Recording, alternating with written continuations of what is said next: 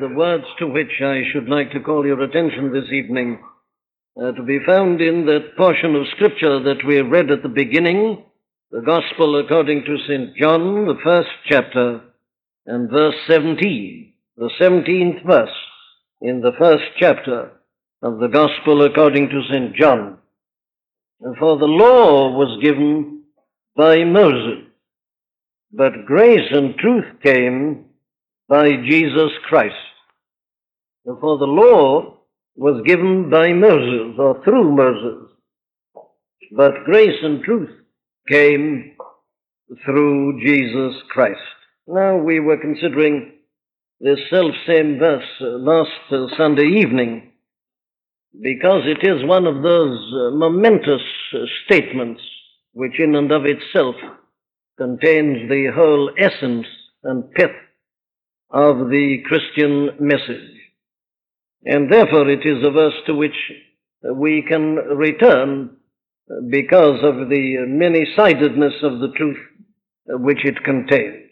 The apostle here, I would remind you again, and indeed in the whole of this introduction to his gospel, which is generally called the prologue, he is setting before us the marvel and the greatness and the wonder of this thing which had just taken place when he wrote the coming of the Son of God into this world of time.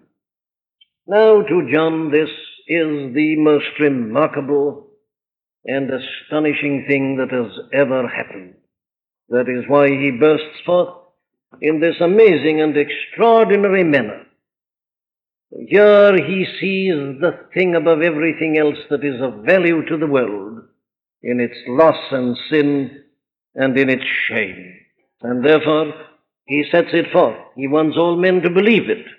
He tells us towards the end of his gospel in the 20th chapter that he's merely selected certain things. He says if everything were to be written, even the world itself would not be able to contain the books that should be written. But, he says, these things I have written, that you may know that Jesus is the Christ, and knowing that may have life through him. That is, therefore, I say, his grand object and objective. And he delights in doing it. Why? Well, because of the nature of the message that he has got to convey. Now, this is the message, of course, of the entire Bible. The business of this book is to come to us as we are in our world, with all its problems and trials and troubles and miseries, and to bring to us a word from God. That's the meaning of the Bible. That's what the Bible is. It's God revealing himself. It is God speaking. Now, that's, of course, obviously fundamental and absolutely vital to our whole position. I say the whole Bible is a revelation from God. And that is why it is the most wonderful book in the world tonight. The Old Testament is not just an account of men seeking for God. The Old Testament, like the New, is an account of God speaking to men and seeking men and saving men. This is, I say, why it is the most glorious thing that we could be considering on a Sunday night such as this. We are all aware of the state of the world. We can see the problems. They ought to be obvious to the very blind. Why is the world as it is? Why is there all this trouble and turmoil and unhappiness? Why do we all know such failure in our own lives and such heartbreaks? And what can we do about it all? That's the great question. Well, now I say, here comes this book, and it gives us the only answer to these questions. All other answers have been tried and have failed. This is the one thing that the world, that mankind still continues to reject. It will not face it, it will not consider it, and yet the whole time it is God speaking and God telling us. Now, that's the record of this book. It's the account of what God has said and what God has done. about us, about our world, about the very predicament in which we find ourselves even at this moment. The Bible isn't a book that calls upon us to speculate. It isn't merely a stimulus to our thought. It isn't just an aid to our endeavor like every other book is. We thank God for every help and for every aid. It's no part of the preaching of the gospel to derogate from such things. But I'm saying the Bible's in an entirely different class. The Bible comes as a proclamation. It comes as an announcement. As the Apostle Paul put it, you remember, on that famous occasion when he first visited the famous city of Athens, he said, "Whom you ignorantly worship, him declare I unto you." They were seeking, trying to find. "I've come amongst you," says the apostle, "not to join you in some quest or to aid you in your endeavor. I've come to make a declaration, a proclamation." And that is the whole message of the Bible. And that is what we are doing here this evening. We are not meeting together as the world meets at a difficult and critical moment in its history to see if we can find some way out or some solution, to put forward our suggestions and our ideas and perhaps send them to the Prime Minister or to a government or to some international conference or congress. No. That isn't Christianity. That isn't the business of the church. We meet together to consider what God has done, what God has said, what God has done. Now, I say, thank God we've got this to turn to when we've looked at everything else and it leads to nothing but to increasing despair. We come and we begin to listen to what God has said, to what God has done. Now then, I was reminding you last Sunday evening that John here in a very wonderful manner picks out the two outstanding things that God has done about man and about his salvation. The first was the giving of that law through Moses, one of the most momentous events of all. It stands out in the Old Testament. Everybody refers back to it. Why? Well, because it was God speaking directly to those children of Israel, making certain things known to them. A most momentous happening and event. And John puts it side by side with this other, with the coming of the Son of God into the world. The law was given by Moses. Grace and truth came by Jesus Christ. Oh yes, these two things should be put together in order that we may look at them and compare them and contrast them. And John, I believe, has another object in mind as he does this, and that is to show us the transcendent glory of the second. That doesn't again detract anything from the first, what God did when he gave the law through Moses. No, but even that, great and mighty as it was, as it were, drops into the background when you put it side by side with this. The law was given through Moses. Grace and truth came through Jesus Christ. Now, last Sunday evening we were contrasting the law and grace and truth. We were reminding ourselves of the message of the law. We were reminding ourselves of this grace and truth that have come through Jesus Christ. Oh, I trust that we saw very clearly, as Paul puts it in writing to the Romans in the 3rd chapter and the 20th verse, by the law is the knowledge of sin. It can't go beyond that. The law brings home to us a conviction of sin. It reveals sin. It brings it out of its hiding places. It states it clearly and underlines it. It makes it exceeding sinful. By the law is the knowledge of sin. By the deeds of the law shall no flesh be justified in thy sight, for by the law is the knowledge of sin. Oh, how we ought to thank God this evening that the message of Christianity is not some new variant on the law. So many people seem to think it is. That is the message of Christianity. That it's just an appeal to us to live a better life. That Christ came to tell us to be friendly and kind and loving and hospitable and so on. That's just another law. Thank God I say it isn't that. Because if we couldn't keep the Ten Commandments and the old moral law, how much less could we keep the Sermon on the Mount and this new law? By the law is the knowledge of sin.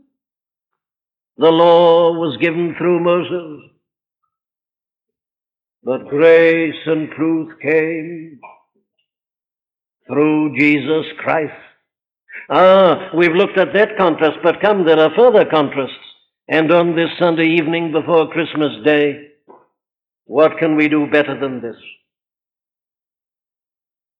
There are further contrasts here, and I want to work them out with you. This is the whole message of Christianity. I'm here, I say, primarily to make this announcement, this proclamation, to say what's happened. I'm not here to consider with you the problems and the difficulties of life in and of themselves and to stop at that and then to seek some psychological solution or any other solution. No, that isn't Christianity. Christianity is this announcement that grace and truth have come through Jesus Christ. You go to the book of the Acts of the Apostles, and there you'll find an account of the preaching of the early church. What did those apostles preach? Did they just go around and consider the difficulties and the problems and express their opinions? They did nothing of the sort. They preached Jesus and the resurrection. Paul would go into a synagogue and he would reason out of the scriptures, proving and alleging that the Christ must needs have suffered, and that this Jesus which I preach unto you is the Christ. That's the message. It's this message of John's prologue. This person. Very well, then let's look at it. He's got two further contrasts here, I'm suggesting. And here's the first. The law was given through Moses. Grace and truth came. Not were given, but came through Jesus Christ. Now then, what's this? What's the meaning of this contrast? I want to suggest to you that it's a most important contrast. The law was given through Moses. It was given. In other words, Moses himself was not really essential to it at all. God happened to choose Moses. He might have chosen somebody else. Moses wasn't chosen because of anything unique about him. What makes Moses unique is that God chose him as the vehicle, the channel, the transmitter of the law which God had given to him. Now, we saw last Sunday night that the law wasn't Moses' idea. It wasn't something that Moses, as it were, had excogitated out of his mind. It wasn't the result of Moses' rumination on life and problems. No. Moses went up onto the mount and God gave him the law. The law was given. And Moses carried it down and he handed it to the people. You remember the story. Now, Moses, and this is the point, Moses was not essential to it. It was given to him. He passed it on. He is merely the channel. He himself is not central and vital. And what he transmitted, of course, was just a teaching. 10 Commandments, moral law, ethical code, ceremonial law. Go through it all, put it all there. It's a teaching. It was given. God gave the teaching to the children of Israel through Moses. But now notice the difference. Grace and truth came, not was given. Why am I emphasizing this? Well, for this good reason. That here is something that we must never lose sight of or never lose hold of. That Christianity is essentially the person of Christ himself. This is not just another teaching that's been given. It is a teaching, but it's much more than that. And before we even consider the teaching, we've got to consider this person. It came. Now, a teaching doesn't come. A teaching is given. But a person comes. So John deliberately chooses this word came. We can't say here, as I've just been saying about the law, that the person as such is more or less irrelevant and unimportant. It's the exact opposite here. The person here is everything. For the grace and the truth that we have is something that has come in him, in the person. It is the person of the Lord Jesus Christ that is of supreme importance.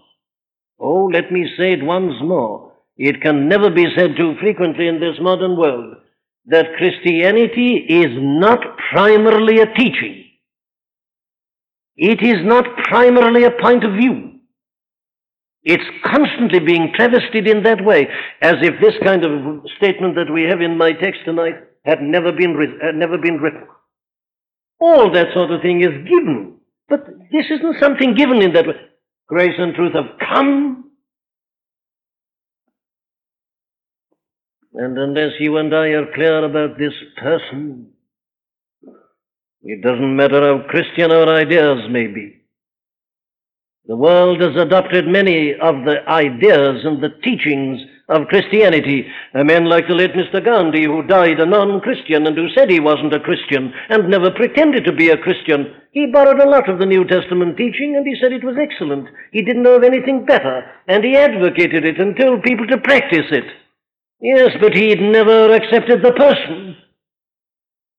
He was regarding Christianity as something given, as the law was given through Moses. He says this higher truth has been given through Jesus Christ, but he's denying the gospel. It hasn't been given, it's come. And you notice how people still do this kind of thing. You'll read in their books or in their articles. They say, what has the world got to do at a time like this? Well, they say it's about time that the world began to read and to listen to the message of the great religious teachers, the great religious geniuses of all the ages. And who are they? Well, Moses, and Isaiah, and Jeremiah, and John the Baptist, and Jesus, and Paul, and Confucius, and Mohammed, and Buddha, and on they go. You see, he's just one. He's the same as Moses, and he's been given a teaching, and he's passed it on. Oh, no, I say, that's not the gospel, that's not Christianity. Grace and truth came. It's this person that matters. It isn't his teaching primarily. It is he himself and what he's done. His being born, his living as a boy, his work as a carpenter, his coming out at the age of 30 and his preaching and proclamation, his miracles, yes, his death upon the cross, his burial, the grave, the end, no, the resurrection, the ascension. That's the thing that matters. That's Christianity. Grace and truth came. He came, he was here, he went. You can't say that about a teaching. You can't say that about a message. No, everything here is in the person. So grace and truth, as John reminds us, have come through Jesus Christ. But wait a minute. I want to open out this word come, and perhaps the best way of opening out the word come is to take the other contrast that we have in the text. For the law was given through Moses.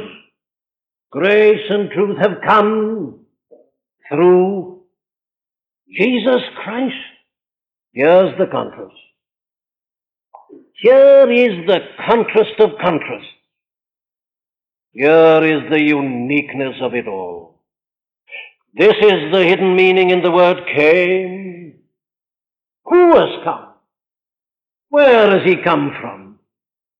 Grace and truth came into the world, have come to us.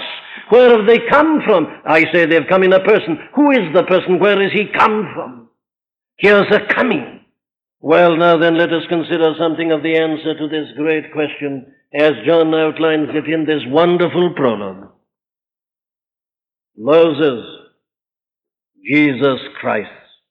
Moses. Who is Moses? Well, Moses is but a man like other men, as I've already been reminding you.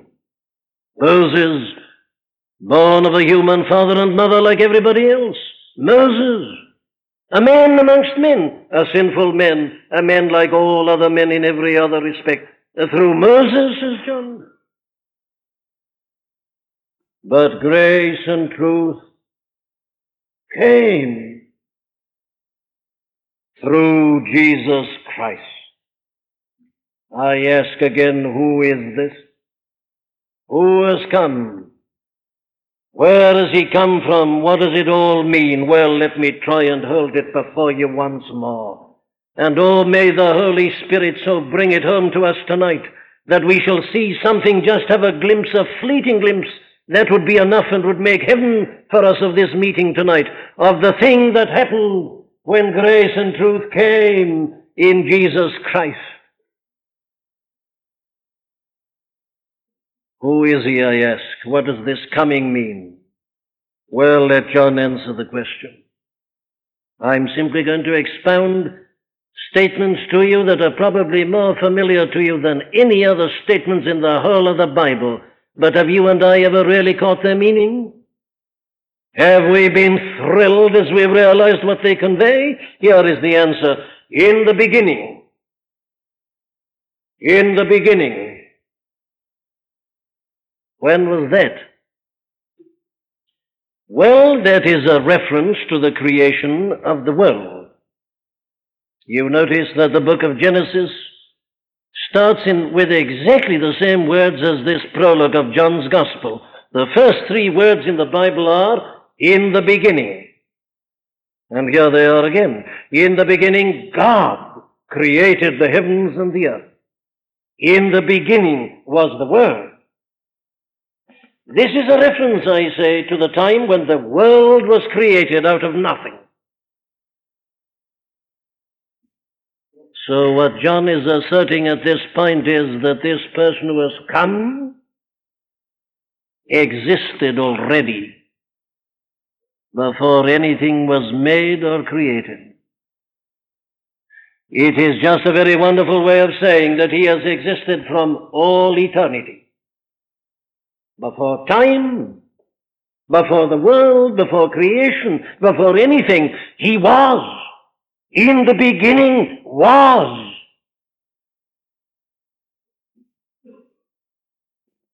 We are looking, you see, at a little babe in a manger there in Bethlehem at this moment. And this is what John is telling us about him. In the beginning was the Word. He was there existing before the beginning. While the Holy Spirit brooded over that chaos and before it, he was. Everlasting, eternal, without beginning of days. In the beginning, before anything was made that was made, before creation ever began, he existed.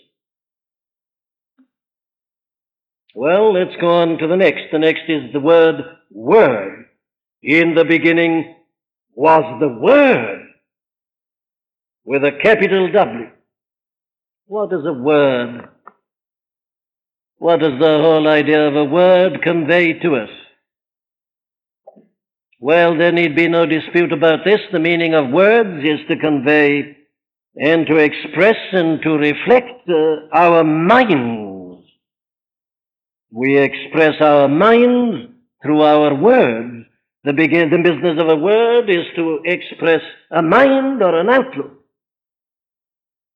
Or if you like to look at it another way, the business of words is to reveal what we think and what we are. As a man speaks, so he is. Expression and revelation. And John, under divine inspiration, chooses this very word, you see, to describe this babe in the manger. He says, is the Word. It means that he expresses and reflects perfectly the mind of God. He is a perfect and complete revelation of God as he is, and of the mind of the everlasting and eternal God, the Word. Now then, this is just another way of saying that he is a perfect expression and revelation of God. Now, that is something that is stated endlessly in the Scriptures. Let me give you just one other very notable example of the same thing at the very beginning of the Epistle to the Hebrews. Listen to this. God, who at sundry times and in divers manners spake in time past unto the fathers by the prophets, hath in these last days spoken unto us by his Son, whom he hath appointed heir of all things, by whom also he made the worlds, who being the brightness of his glory and the express image of his person. That's it. He is the brightness of God's glory and the express image of his person. The Word expresses and reveals, and Christ is the perfect expression of Almighty and eternal God.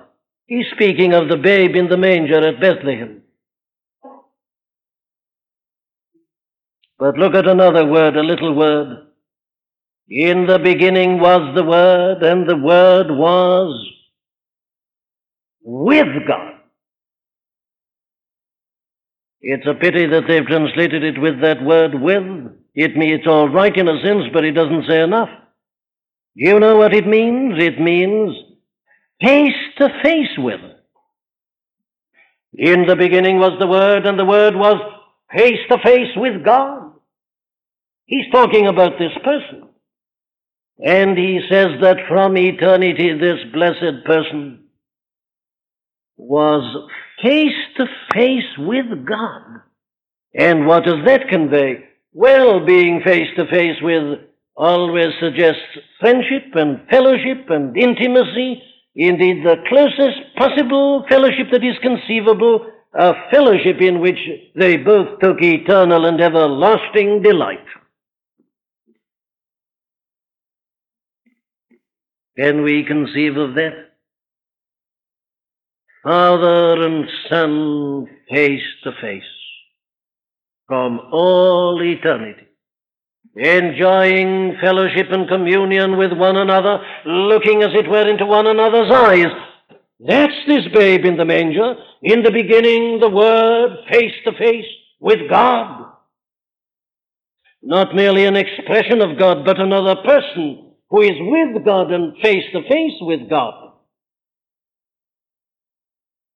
And then he adds even to that to make it perfectly plain to us all, and he says, and the Word was God. God, the eternal Son. Oh, my dear friends, how inadequate is language, how poor is our thought, and how poor expression. We are looking into the great mystery of the blessed eternal Trinity. God the Father, and God the Son, and God the Holy Spirit. We are so earthbound and so blind, are we not?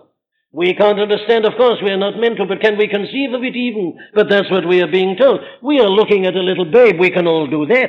We are looking at a fact in history that 1957 years ago, there was that little babe born in a stable. There was no room in the inn, you remember, the census, and the crowd, and the crowding out, and nobody taking notice of this poor pregnant woman. And there she is hustled into the stable and gives birth to a child, and they put him into the manger. That's what we are talking about. But who is he?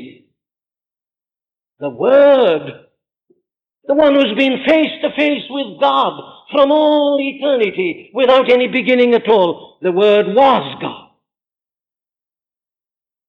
And then he goes on in the second verse, the same, he says, was in the beginning with God.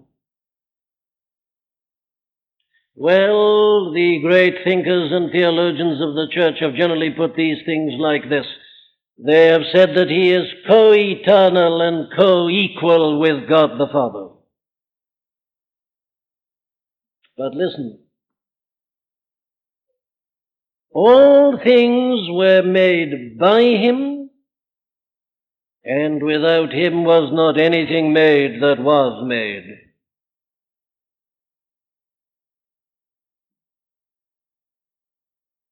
You know, when God acts, he reverses all our standards and all our ideas and all our thoughts.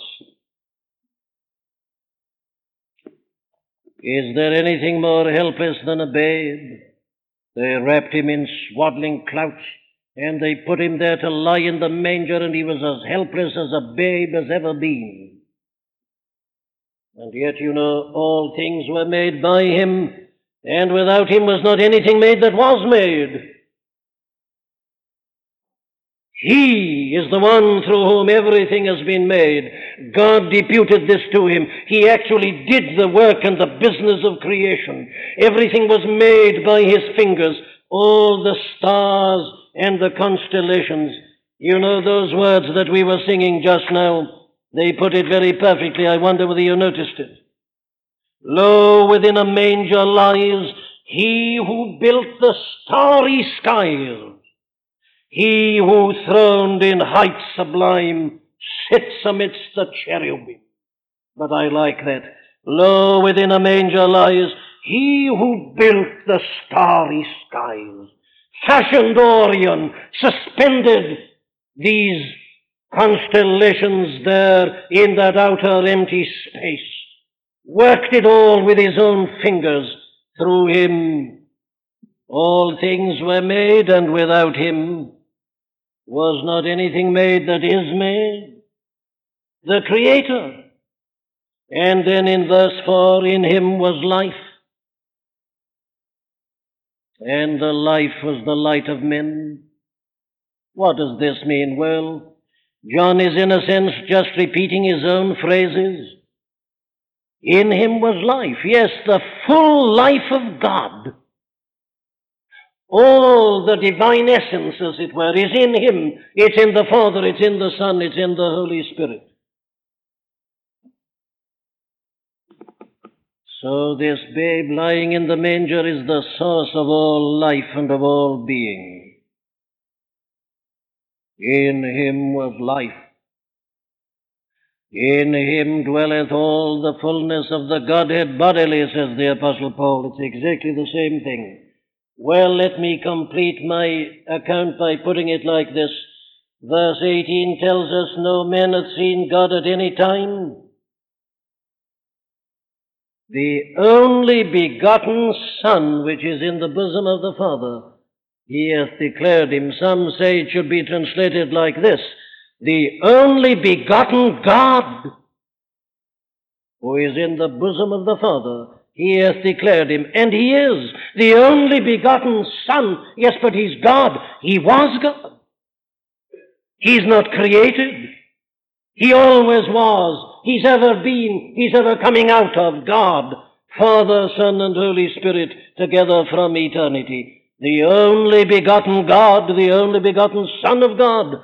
The glory we beheld is glory, the glory as of the only begotten of the Father, full of grace and of truth. What is the Christmas message? Oh, the Christmas message is just this: that this person whom I've been trying to describe in terms of John's prologue came into this world. If you like it in a phrase, it's all here in verse 14. And the Word was made flesh. What does that mean? It means that he was born as a man, took human nature into him, came in the likeness of sinful flesh, like you and I. We are in the flesh, blood and bones and flesh. This body in which I dwell and in which I tabernacle, the flesh, and man is spoken of often in the Bible as flesh, and the Word was made flesh. He, the eternal Word, who was face to face with God before time and creation, was made flesh. He came in the likeness of sinful flesh, in the form of a servant. He was made in the likeness of men. He came in fashion as a man. He was, you see, in fashion as God. But what happened at Bethlehem and at the Incarnation was that he came in fashion as a man and in the fashion of a man, in the form and appearance and the reality of human nature. That's what happened at Christmas. Oh, the infinite condescension, the marvel and the wonder of it all. You're looking at your newspapers, buying the latest edition, listening to the latest news. You want to hear something momentous, something that is of value. Well, here it is. The Word was made flesh. Mild he lays his glory by, veiled in flesh, the Godhead see. And shout and say, Hail, incarnate deity. What paradoxes! You litterateurs, you readers of literature, you're interested in paradox. Well, there it is. Hail, incarnate deity. God is a spirit, but he's incarnate here. The Word was made flesh. And this mad and foolish world goes on as if it hadn't happened, and smirks and smiles at it, and boasts of its wisdom and its understanding, and wants something big, and here is heaven come down on earth to dwell, the Godhead veiled in flesh. The Word was made flesh. Yes, and dwelt among us.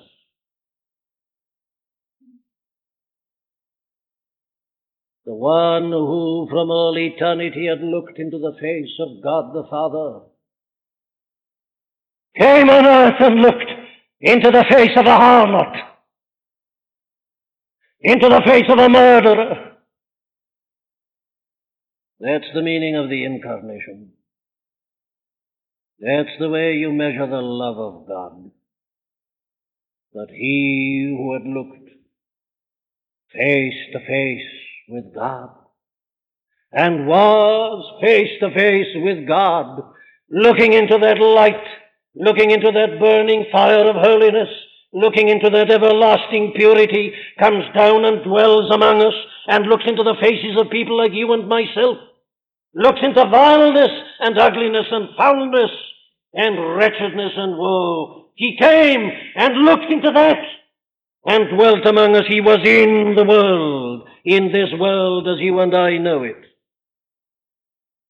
And so the anger in the face of the Pharisees, and the jealousy and the bitterness, and the foulness and the spite, how could he do it? How could he stand it? How did he endure it, I ask?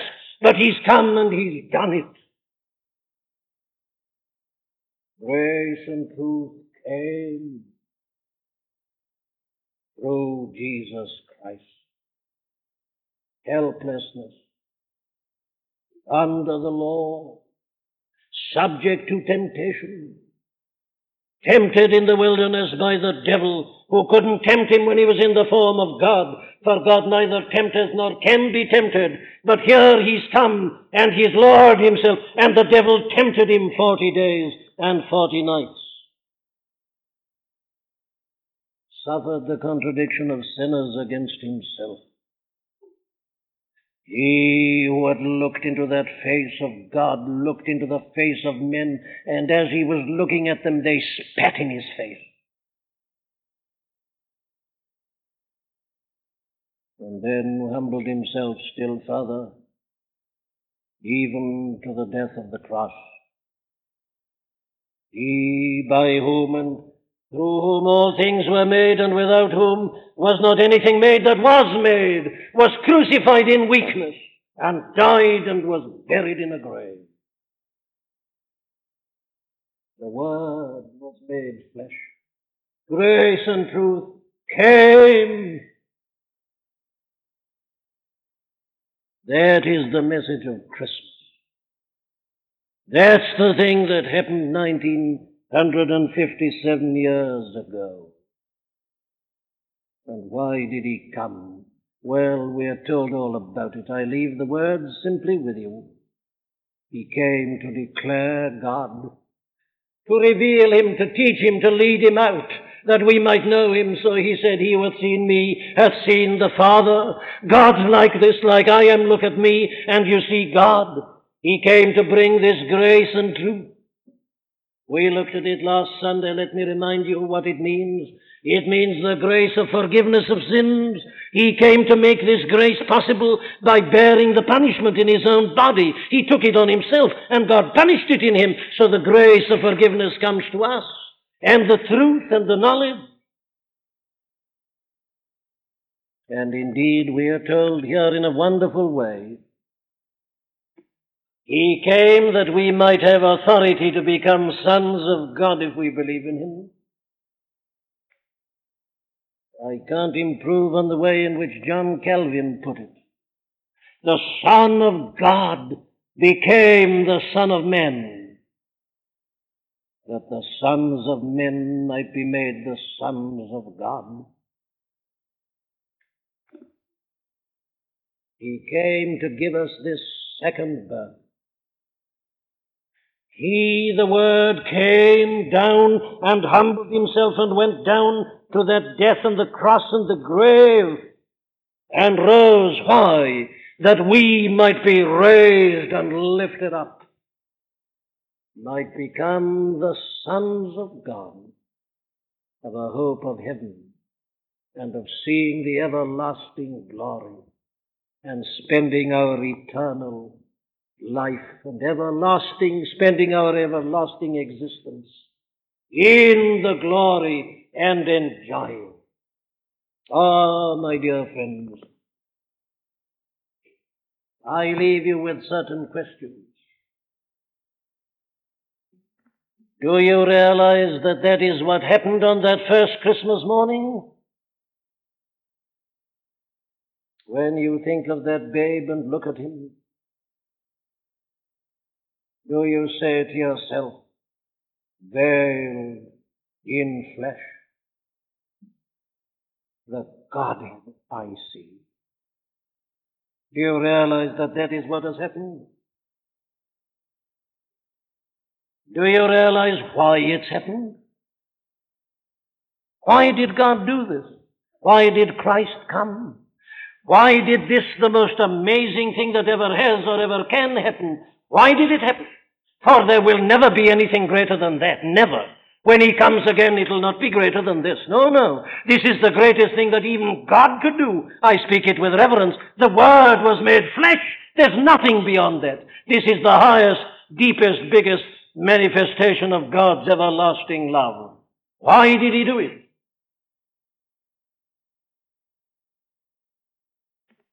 And there's only one answer to that question. It was the only way whereby grace and truth come to you and come to me. He came and he did all this because it is the only way to save us. The only way to rescue us from the condemnation of the law that was given through Moses. It's the only way of escape. If we don't believe this, we are under the law and under the wrath of God and under condemnation and are destined for hell. He came. The Word was made flesh because there was no other way whereby a single human being could be forgiven and reconciled to God and be made a child of God. He came in order that grace might come to us, grace abounding to the chief of sinners, grace abundant, the grace of pardon and forgiveness, reconciliation and renewal, power, and the blessed hope that can never fade away. Do you believe that? Have you received this truth? Do you know in your own life and experience the grace and the truth that have come through Jesus Christ? Look again at that babe. Go back over the history. Realize what it is and why it has happened. And so be saved. Amen.